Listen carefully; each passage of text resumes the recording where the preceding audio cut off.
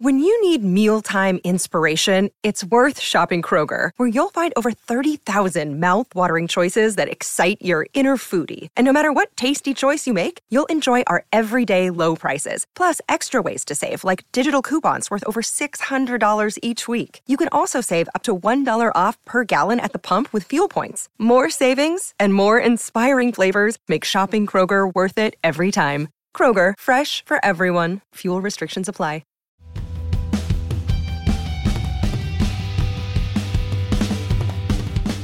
Hello and welcome to the Manchester is Red podcast.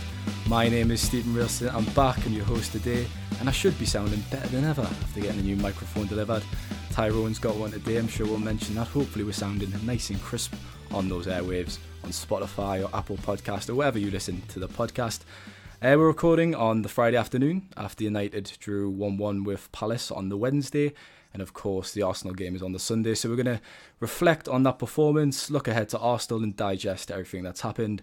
And Samuel, you're obviously with me today. Samuel Luckhurst, how are you? I'm very well, thank you. Unfortunately, my camera on my laptop is as broken as your morale after my tackle on you in five-a-side in midweek. So I'm maybe not sounding as crisp as yourself and Ty, but... I'll do my I was best, wondering how long it would take for you to... I was wondering how long it would take for that to get the reference. You nutmeg me, Stephen. So I could not let that go without a form of fair punishment. And you know, as Liam said, I did get the ball. A brilliant piece of skill from myself, I must say. And I think a tackle on five-a-side, it's controversial, Ty, isn't it? You can't be having that on five-a-side. It is. It sounds very controversial. Yeah, I'll be looking forward to seeing a replay. Unfortunately, I missed the MEN's five-a-side game on Tuesday. I didn't get the messages as I'd left my phone at the on the match of the day set at Molyneux, so I missed out on all the messages about five-a-side. You tinker, Ty, you tinker. Anyways, we'll get straight into the game. Obviously, the 1-1 at Selhurst Park. Samuel and Tyrone were both there on Wednesday night down in London. Samuel, I'd like to ask you a snap reaction. So, obviously, a disappointing blow to concede so late. That was a wonderful free kick from Michael Olise. Probably a goal worthy of equalising any game, to be fair. But nonetheless, still very disappointing to concede in that manner in the final moments. It was looking pretty good for a potential first top-of-the-table encounter between United and Arsenal since, I think, November 2007 it might have been. Obviously, City won on Thursday night anyway, but the problem with United this season, when they have won, is that they've won in a very narrow manner quite often, more so away from home. All of their wins have been by the odd goal. That approach is not sustainable for an entire season, and it collapsed at the halfway point of the season. It was just a little bit befuddling that United only were at their most direct and promptest with their attacking play after Palace almost scored in the first half from that shot from Edouard, which was superbly tipped onto the bar by De Gea. And then after that superb free kick from Elise, they should still probably have won the game with Casemiro's opportunity. So why there was that lull for the first half an hour of the second half was mystifying. Palace were lifted by the substitutions that Patrick Vieira made. They were proactive, they were adventurous, yet for large portions of the game a ball would be played up to Mateta, who was pretty hopeless as the Palace striker, or the ball would be played into United's half, and you'd hear sighs of exasperation from Palace fans because of how toothless they were and are by and large. They seem to have struggled to get a very good number 9 for a number of years now.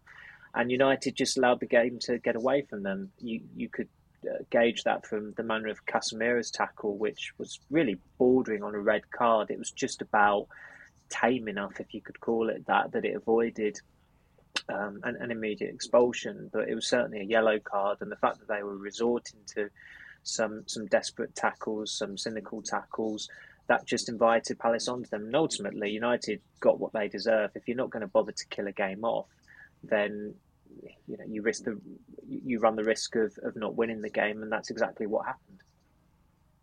It was a tired challenge from Casemiro in the 80th minute, I think it was, on Zaha. It was obviously a talking point before the game that Casemiro might be moved to the bench because he was on those 4 yellow cards that he picked up, and obviously he was at risk of being suspended for Arsenal on Sunday. which is a very big game. What did you make of that decision? Did you feel it was the right call to play him? Because personally, I thought, look, you're not guaranteed points at Arsenal on Sunday. I thought myself, you play your strongest team against Palace. That's what he did. Casemiro looked to survive the referee's attention. He looked to avoid it, didn't he? But the last 10 minutes, he did pick up a card. And if we look forward to Sunday, who would you replace Casemiro with? Fred and McTominay? And neither of them have got 5 Champions Leagues, do they? No, I mean, it would be ideal to replace him with Fred and McTominay, really, like you said. But I'm not sure that will get past Mikel Arteta. I'm with you. I thought it was the right decision to play him. You had to play him, really. He's been such a transformative figure. There's 2 issues aside from the tackle, which, like Samuel says, was dreadful, and was one of those that was fine line between a yellow and a red card. Really, it was that bad. The first is that United should have killed that game off. They played like they had no real intent to kill the game off second half. Like they were happy to sit back and soak it up.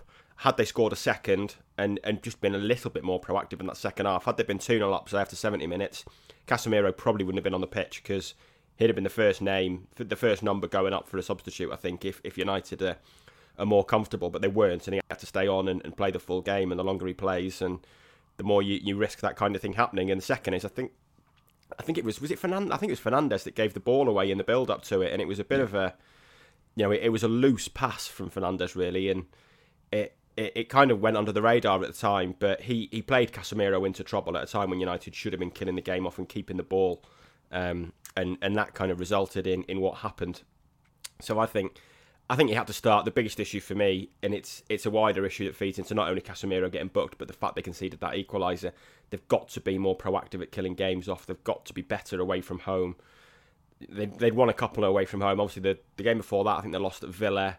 Then they had the win against Fulham, where they had quite a few chances in that game, but there was also good spells in that game where Fulham were clearly on top as well. And then they had the win at Wolves, where Wolves didn't do a lot, but neither did United, really. And for all money, that game looked like being 0-0 until Rashford came up with a moment, basically. But you cannot rely on any player, really, to score all your goals. And at the moment, United are pretty reliant on Rashford. Fernandes has come into some form, but United are relying on Rashford to come up with something. Beyond that, there's they're not creating a lot of chances, especially at home and especially against very defensive opposition. The big 6 teams give them a little bit more room to play and go toe-to-toe, but other teams are more defensive, and United are finding it really hard to create chances, and they weren't proactive enough in the second half for me on Wednesday night, and that meant that Casemiro had to play the full game and ended up getting booked and missing the Arsenal game. And there's no doubt he is a massive, massive loss for that team. In terms of replacing him, I'd probably look towards Fred, I think, over McTominay. But it's whoever you bring in, there's an obvious, there's a significant drop off there in that position. It's not ideal, is it, at all? I'd probably favour McTominay. I know we're doing our panel for the teams for Sunday morning, obviously, and I think that maybe the physicality of him might help in this fixture. Arsenal are quite athletic in midfield, aren't they? And he did perform well at Old Trafford earlier in the season in that win, didn't he? I think Ten Hag talked about that win against Arsenal. Samuel, Ty's just kind of alluded to the lack of goals from the attack there, and when Rashford doesn't fire, United do struggle to kind of kill off the game and to punish opponents. Antony, let's discuss him. You kind of picked up during the game. He was slowing the ball down with his studs, kind of taking one too many touches. Fernandes had some words with him, didn't he, before in the first half. How would you assess his time at the club so far? Because he scored 3 goals in his first few games. He's got 0 assists. He's not scored since then. And he's played 18 games. And I think supporters are starting to think he needs to produce a bit more in games. So would you agree with that? He's scored a couple of times in the cup competitions, but as far as the league is concerned, he's not scored since, what would it have been, October the 9th, I think, at Everton. Yeah. He is a 6 out of 10 player. He will do something that just gets him marked up, but that's something, whether it's a brilliant goal or it's an important goal, that masks his otherwise, pretty meaningless contributions. There was an obscene amount of attention that his bit of showboating got that time against Sheriff. I mean, he looked like an idiot for what he did because he played it straight to the keeper or it went out for a goal kick. I can't quite remember which one. But then obviously it dominates the news cycle and some other outlets the next day for no other reason but him being a United player. But in terms of his actual efficacy, there's not a lot going on there whatsoever. They massively overspent on him, and it's nights like Wednesday where United don't win, and he's the poorest player on the pitch for United, maybe across both sides, arguably, that he's bound to get a bit more scrutiny. There's not a tight turnaround like at Christmas time, I suppose, but where the focus is already shifted on quite quickly to Arsenal, I don't think he's going to get a great deal of scrutiny just yet. Say he starts against Arsenal at the weekend and United lose, then I think unless he has a very good game, it will start to become quite intense, because United have spent, and as I said, it's an obscene amount of money. I think the overall investment is 85.5 million in him, and you at least expect when you pay that kind of money for a forward or a winger who's come to the Premier League that they're quick. I don't see any real evidence that he's quick, which is a problem. And up until maybe a month ago or a few weeks ago, we'd have been talking about Antony and saying he gets into the team by default because there are no credible competitors for his role there. But you look at how Pellistri operates in just his cameo against Charlton.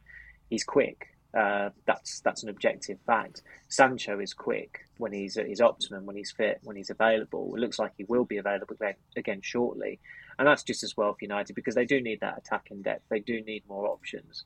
And Antony, at the moment, you wouldn't even go as far to say that he flatters to deceive. I just watch him, I think what's going through his mind when United are trying to accelerate attacks and then he just decelerates them. And watching him at times, it is like watching someone playing five-a-side, trying a trick, trying to do something. He did a nice bit of skill when he nutmegged maybe Tyrick Mitchell, I think it was, after they had that exchange. He's got some character about him. I think that's been apparent since before he joined United. He went on strike to force his move from Ajax. That was the main reason why the deal got done again. But you can't just get by with a bit of character, as vital as it is. You look at the other summer signings, Casemiro, Eriksen, Martinez, they've all got character, but they've all been, by and large, brilliant for United this season. With Antony, they've not got that from him, and they're going to need a hell of a lot more from him, because his presence in that team, it does balance out the attack where he's left-footed. Pellestri's not left-footed. Sancho isn't either. You look into next season, really, to see where there would be a more like-for-like option in Ahmad if he is to be reintegrated into the squad. So as far as this weekend's concerned, I really wouldn't be surprised if Ten Hag drops Antony. And I think that's something that he has to consider, because the compromise to not having Casemiro in that you've got Fred or McTominay, neither are ideal. I think the way to maybe get by it is to just play both of them, which would not go down well with the fan base, but you have to just accept that it would be a one-off. Arsenal are top, so I think you have to move the pieces around again. I think they deserve that respect for the way they've been playing this season. They've got a very solid base there. Their spine doesn't change too much. McTominay and Fred have played in plenty of United Arsenal games in the past, and they've ed the experience.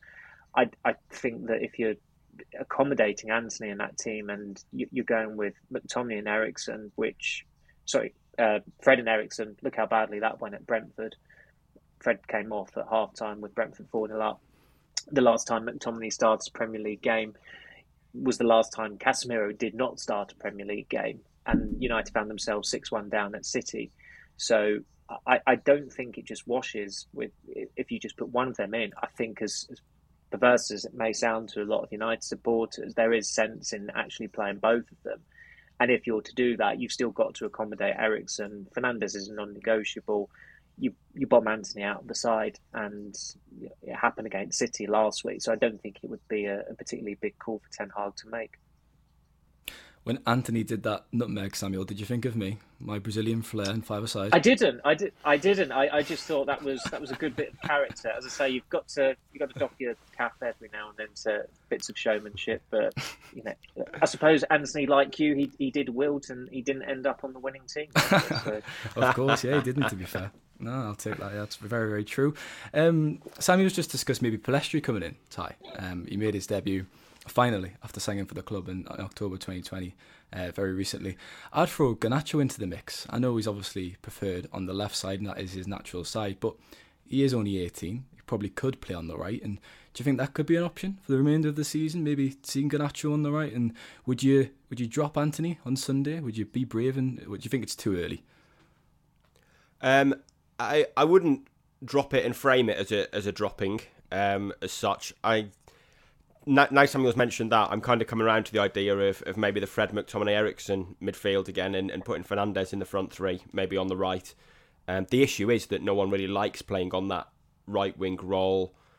I feels like to me Garnacho's a good super sub at the moment. It feels like he's ideal to either move Rashford through the middle and bring him on in the left. And I'm not sure. I don't think we've seen much of him at all started on the right, so I'm not sure I'd be doing that, especially away at Arsenal. I think Pellistri is a very unlikely starter, isn't he? As good as that little cameo was, he might be on the bench. He's an option, I guess, but feels like he's a way away. The fortune that Antony has is that he's getting to grips with United in a winning team, generally a winning team, and when he's got no competition at all for his place, really. But it is clear that he is inconsistent and infuriating at times, it would be fair to say. His output's not been good enough, and I think, with the midfield issues, I do think I am coming around to that idea maybe that you take him out and play Fernandes on the right, who can kind of make it a four-man midfield as well at times and try and stop Arsenal playing. And we know how good Arsenal's midfield has been recently. Xhaka's been really good, kind of like almost like an inside left number 8, picking up really good spaces. Odegaard's been running games for them. I thought he was brilliant last weekend. So they've got a really good midfield, so maybe you do look to outnumber them there and play it that way. So I can certainly see an argument for taking Antony out of the team. I wouldn't necessarily say it was him being dropped. I'm not sure Ten Hag would frame it as him being dropped. I think it would be a bigger issue if he was taken out of the team for a game where United expected to be on the front foot, rather than something like this when you can maybe pick a team that is focused a little bit more on what you do without the ball rather than what you do with it. I'd echo those views on Odegaard, particularly that I've watched him quite often this season. It surprises how good he is. I didn't think he had that quality, but he's been really impressive. Samuel, you talked about De Gea's save. I think it was just before Fernandes' goal, actually, in the first half, and what a brilliant save that was. A fingertip save right in the top corner to prevent Edouard from scoring. Where does that rank in De Gea's saves of all time? And his contract, obviously, he's getting an extension. I kind of wrote in a piece, it seems pragmatic to give him an extension, even though there is doubts over how he plays with the ball at his feet and whatnot. Because if you take him into next season, then you can address other positions this summer and kind of maybe get a goalkeeper in the summer of 2024. So I presume you think it's the right decision to extend his contract, because he's earned a lot of goodwill with supporters this season, hasn't he? He's kind of returned to his best. It makes sense for United to keep their powder dry and at least extend his contracts, but they're talking about a complete renewal, which, if they're in the process of that, which from both sides, that's what they say, then they've just got to sell Dean Henderson in the summer, because there's no point kicking that can down the road any longer. They've done that for feels like 4 years already, or nearly 4 years. As for the save the other night, De Gea's best saves, certainly in my recollection, they're the ones where he gets the finest of touches and they go on to the woodwork as well. Now, some people would say there's an element of luck with that, but I think if a goalie getting a touch is actually imperceptible, then that's probably the sign that it's a genuinely great save. And De Gea did that. He actually did that twice in the same month in his second season. It was Brian Ruiz at Fulham when United were, I think they went about 12, 15 points clear that night. And later that month, maybe the more memorable one was from Fabio Quintrao, during that brilliant draw between Real Madrid and United in the Bernabeu, when a hell of a lot happened, and it was just a brilliant game. There were chances at both ends, and somehow it ended 1-1. But that felt like a coming-of-age performance for De Gea that night, because that wasn't the only top save he made, and he was doing it back in Madrid as well, and he'd had a bit of stick the previous month. So I think a lot of people were very hasty to conclude it was his best ever the other night, because sometimes you have to look at it through the context, the importance of it. Ultimately, that save was made in a game that United didn't win, unfortunately for them. It looked huge at the time. It certainly felt even bigger when Fernandes scored 3 minutes later. And My intro, my match piece was all set to be hooked on that save and the importance of it and how important it could be. And then, of course, Elise steps up and whips the ball like Beckham, and it's just about as unsavable a free kick as you could see when it goes in off the underside of the crossbar. But I've always maintained that if you want a goalkeeper, if you're firing a football at the speed of an Exocet, De Gea is still the goalkeeper you want between the sticks to keep it out.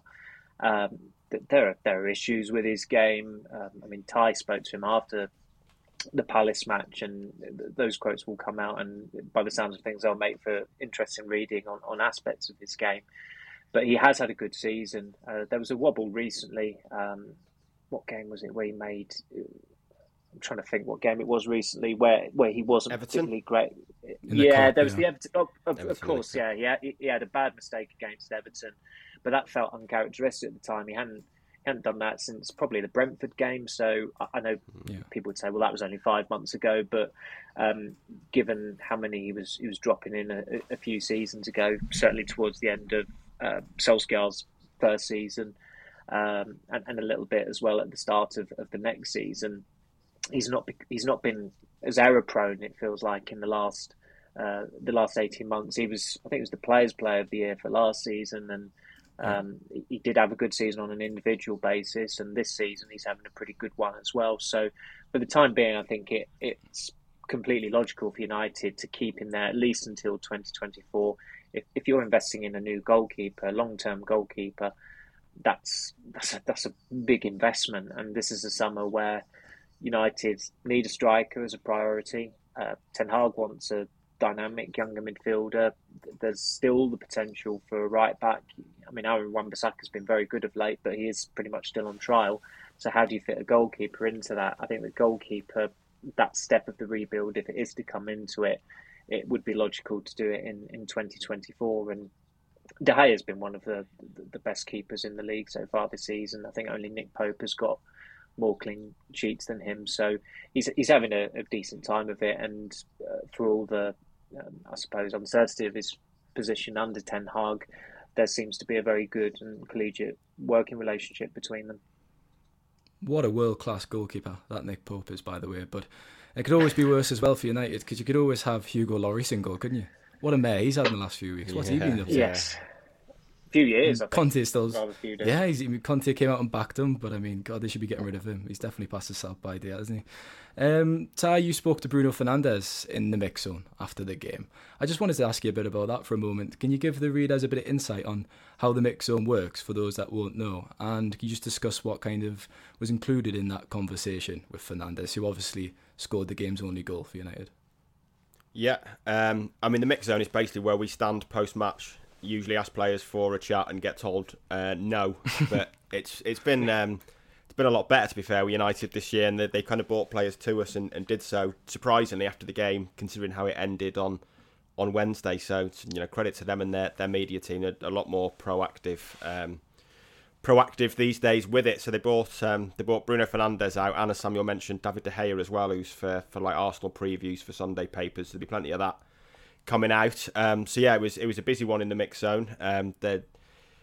Fernandes wasn't great, to be honest. I mean, it's a difficult one when the game's just ended like that. That it's hard to know how to frame it. The player obviously wants to do other things, especially when you're so far away from home. A lot of the time, they just want to get showered and go there. But there was some reasonable enough stuff on kind of needing to be better at killing games off away from home. Didn't expand on it too much.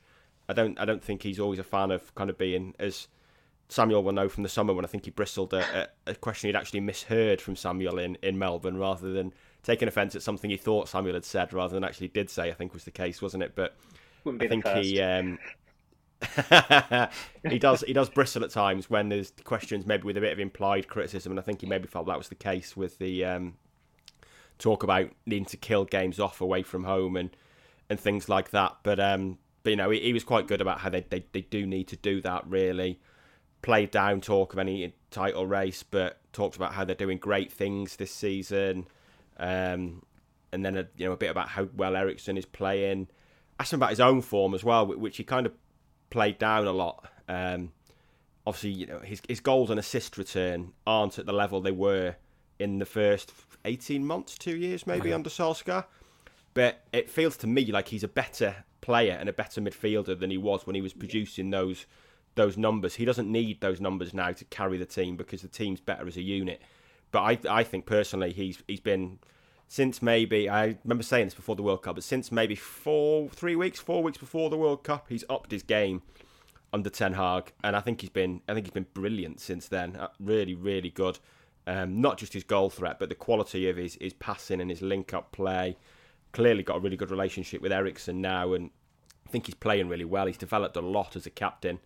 Feels like he's been a really good captain, to the point now that if Maguire leaves, he'd be the obvious club captain. He's the on-pitch captain at the moment, isn't he? But I think if Maguire went, he's the obvious club captain. When at the end of last season, we were kind of debating the fact that maybe he wasn't, because it felt like his attitude could be a bit negative on the pitch at times. But that has changed, and it feels like he's just playing really well at the moment. And we had the debate a lot in the summer about how he maybe wasn't going to be a natural fit under Ten Hag, that is his high risk, high reward approach to playmaking and creating chances might grate against Ten Hag, wanting to keep possession. But he's changed his game a little bit, I think, to fit in. And I think this is as well as he's played in his United career in terms of an all-round game, rather than just looking at his numbers and his goals and assists. I think he's playing really, really well at the moment, I think. That was my lunch piece this afternoon, Ty. I was basically saying, I don't think he's actually been getting the praise he deserves. He's been quietly very good, hasn't he? Because the kind of the lack of contribution, or not as good contribution, should we say, in the final third, is those impressive numbers.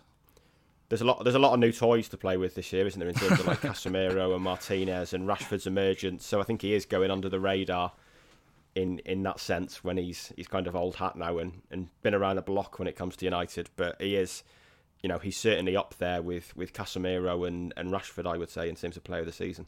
100%.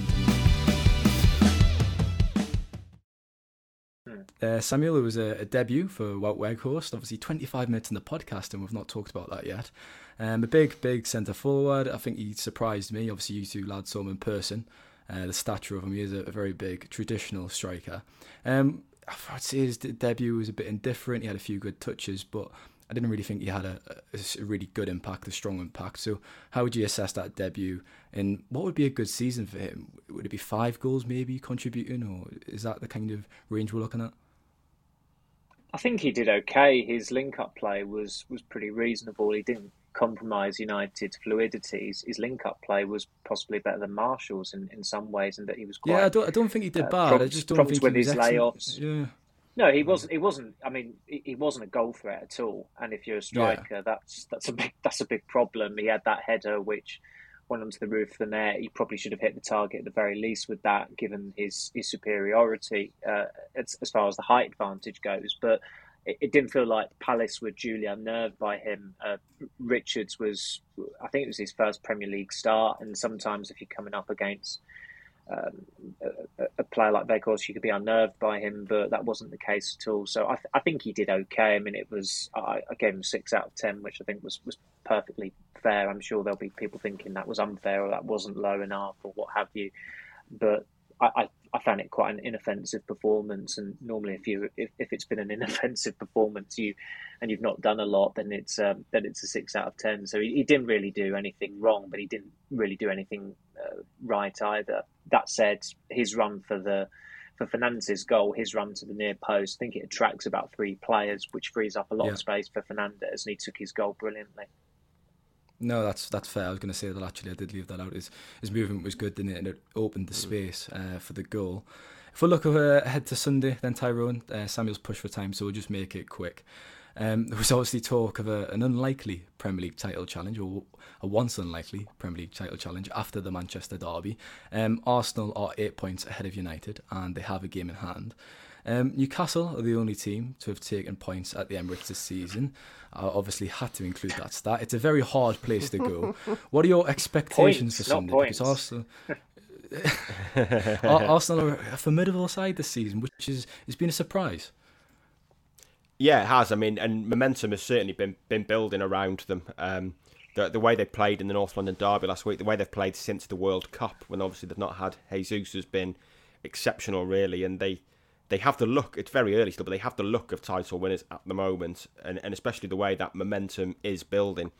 They feel a little bit like, almost a bit like Liverpool in 2019-20 when they got out blocks well, they got a good start, and they just kept winning and winning and winning, and it felt like the momentum around them was becoming unstoppable, really.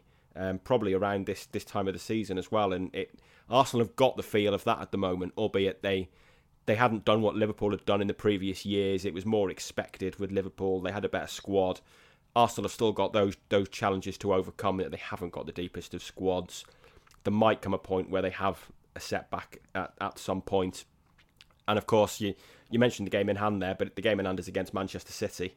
They've got to play City home and away yet, and they're obviously going to take points off each other. So it's difficult to know what to expect, really. Not having Casemiro, I think, is a monumental blow. It's the one player of the starting 11 that United would, they'd rather lose the other 10 before they lost Casemiro, I think. So that really is a game-changing yellow card. And I did see someone tweet that with the bookmakers, within 2 minutes of that happening, Arsenal had shortened in price to win the game. And I think he's maybe the only player that would have caused that reaction in a betting market, which shows how important he is to United in a game like that. So I think you'd have to make Arsenal favourites, especially with the way United are away from home. They've still got points to prove away from home. They've been fantastic against Big Six teams at home. They got a good draw against Chelsea through Casemiro's late goal. Obviously, they got trounced by City. They need to play better for me away from home and create more chances. And it's an intriguing game. It's one that United are clearly second favourites for. If they win it, then we'll be back to title race talk, I think. If they lose, then I think we can put that one to bed. But it is, it's a real sort of marker for both teams, because if Arsenal do win it, the way they're playing, the way City are playing, the gap they'll have on United, you'd have to make them really strong favourites at this stage of the season, I think. So it's going to be an intriguing game. Regarding the style of the game, Samuel, how do you think Ten Hag will approach it? Because obviously City had a lot of the ball, didn't really do much with it, and United were kind of happy to kind of hit on the counter-attack. And I guess that's a sign of the progress Ten Hag's going to make, that style is going to develop over time, and United are going to kind of take the game to those kind of opponents. Do you think on Sunday United will play a bit deeper and it'll be similar to that style, or do you think they'll be a bit more proactive? I could certainly see a similar approach to the City game, in that, especially without Casemiro, they've not got a specialist defensive midfielder to come in.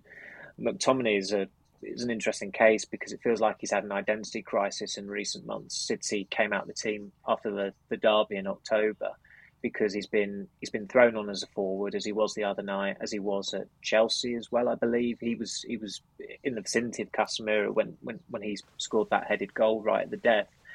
Yet during his purple patch in August and September, his role was defensive minded, and I've always thought that's the way he should be used. But of course, when he was a junior and when he was in the youth team, he was playing as a striker or as a forward.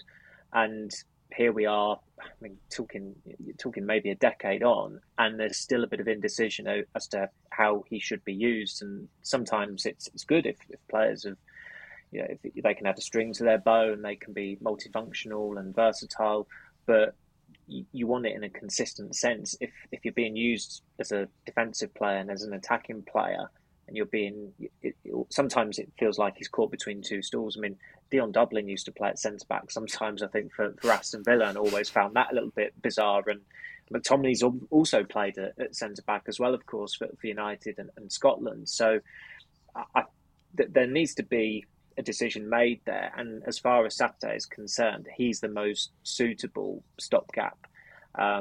I think Fred is needed just because he's so energetic. He was the one who I thought should have come on the other night when Ten Hag took the decision to put an extra midfielder on.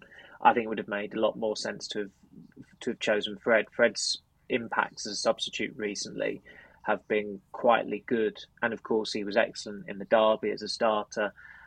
He played very well against Arsenal last season in United's win at Old Trafford. I know that was 13 months ago now, but sometimes that experience can be invaluable, and he is an underrated player when he's used in the right way. And under Solskjaer, he was overused. Under Rangnick, he did very well because he was more advanced and it was balanced. That balance is going to be compromised at the weekend, but I still think that Fred is a very useful asset to have in that midfield area, and he's not going to be the deepest midfielder if he's playing with McTominay.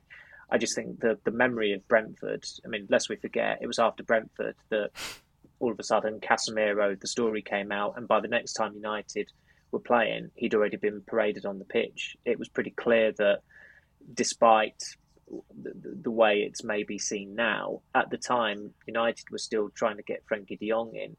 That day confirmed probably to Ten Hag that, okay, I need a defensive-minded player, and we've just got to get the green light on Casemiro and get him in as soon as possible.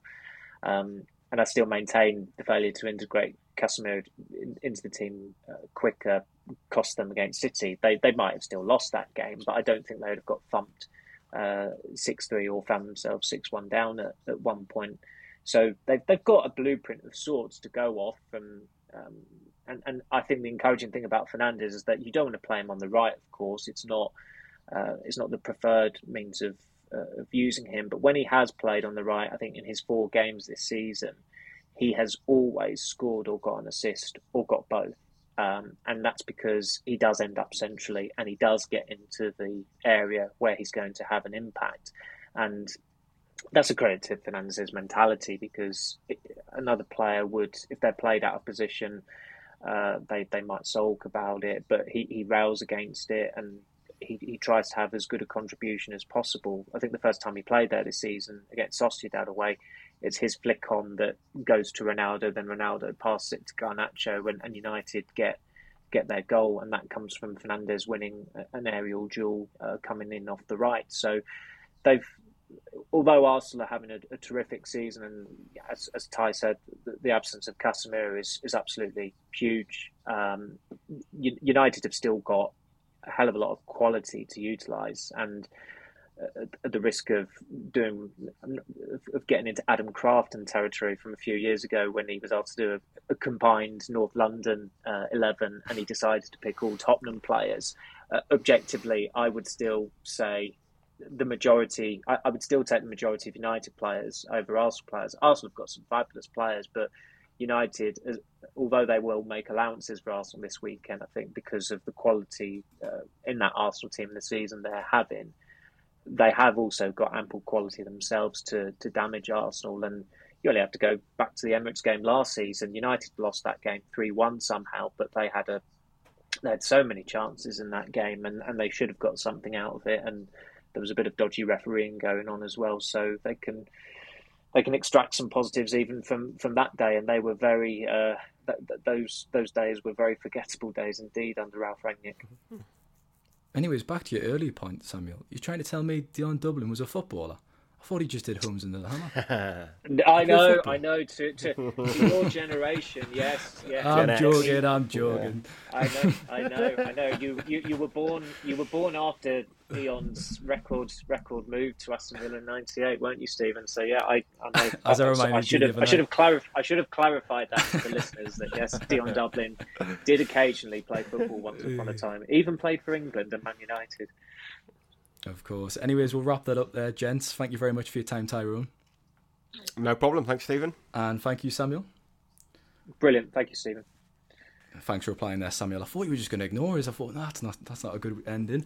And to the listeners, we're nearing in on 1,000 subscribers on YouTube, the magical number.